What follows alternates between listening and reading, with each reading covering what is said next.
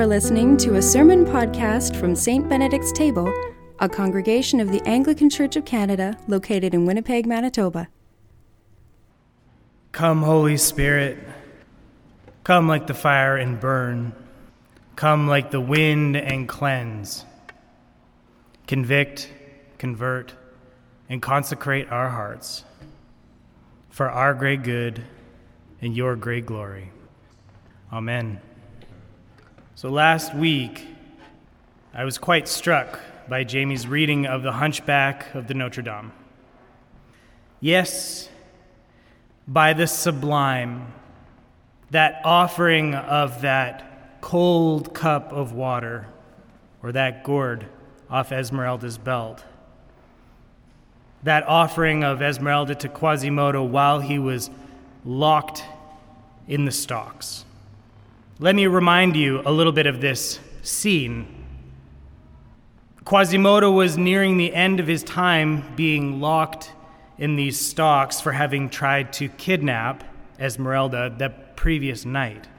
And remember that he had been manipulated into doing this by the archdeacon, who had a fancy for her and wanted her for his own.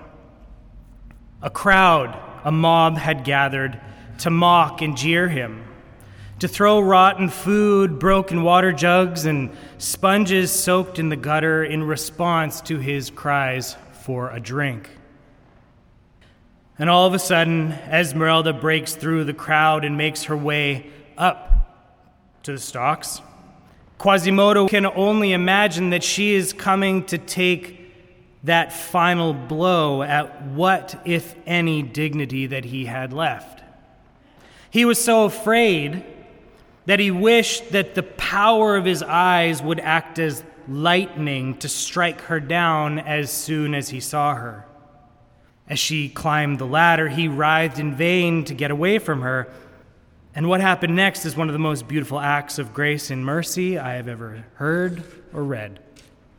Not only did she offer her assailant this draught of water when the whole world was against him, she actually transported this whole scene into a place of goodness for just a split second.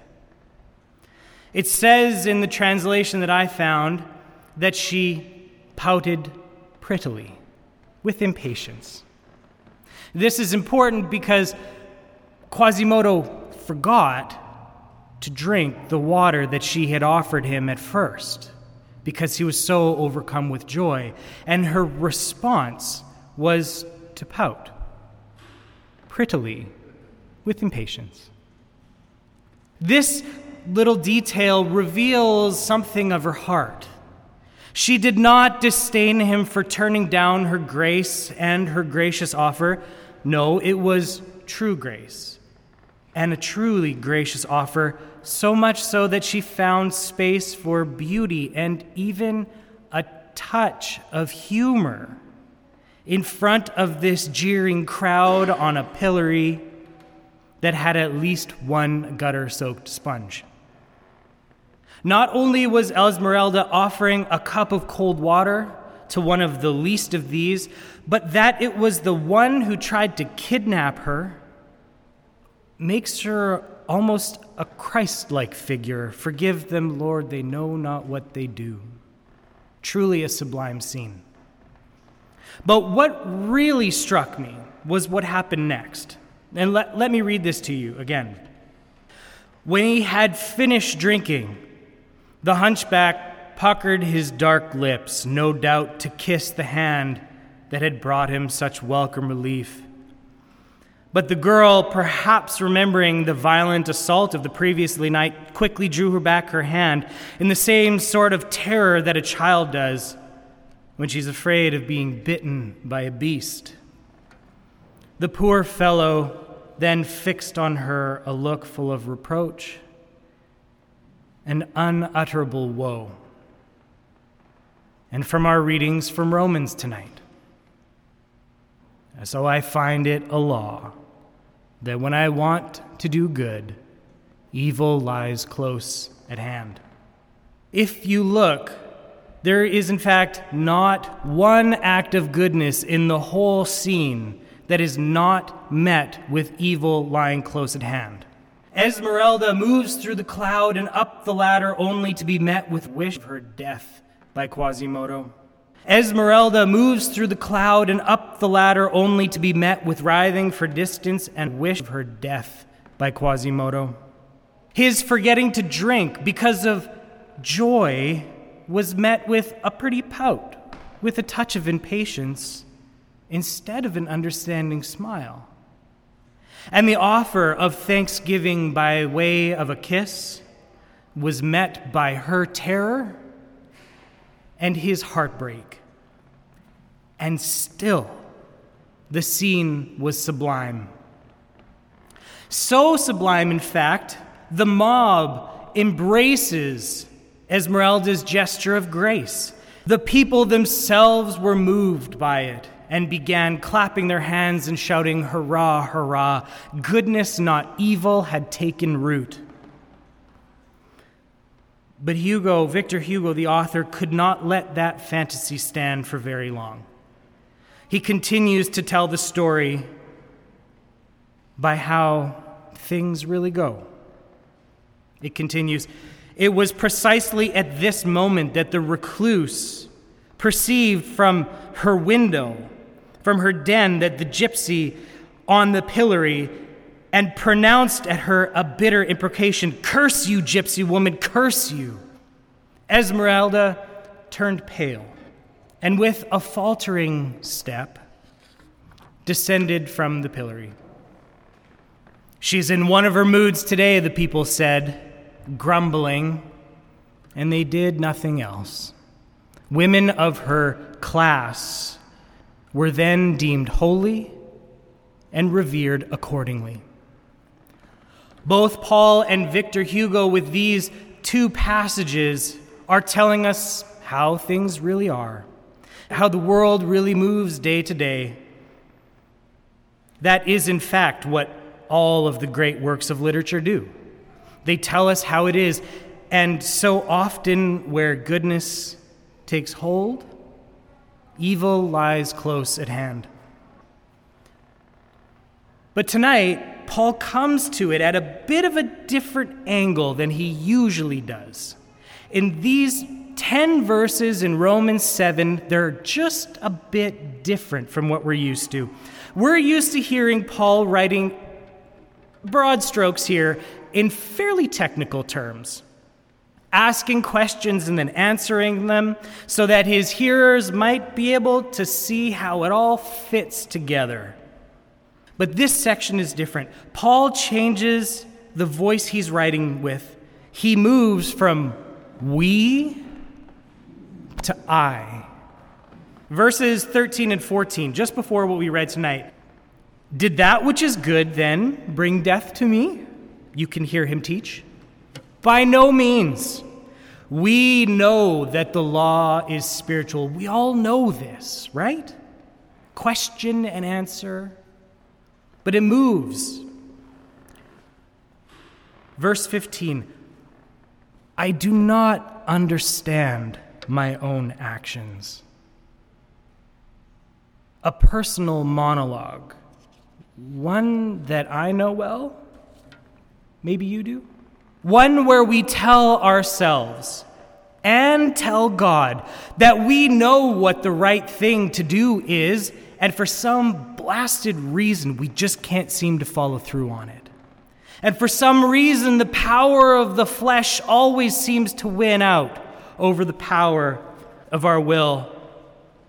Even though we come to church and love God and feel invigorated, hopefully by the sermon, but at least by the Eucharist, to do better that Sunday, by Wednesday, the world has worn us down and the shine has come off, and we fall back into our old ways. We just can't seem to manage. I just can't seem to manage. That's just how the world moves. But it's not how it ends. And it's not how this passage ends, and it's not how our story ends. The end of this monologue ends with Paul saying, Who will deliver me from this body of death, this life of sin? Thanks be to God from Jesus Christ our Lord. And continuing from there, there's this piece where he kind of sums it all up. He says, well, my body, it sins, and my mind, it wants to do right. He just sort of says, thanks be to God, but the truth is here anyway.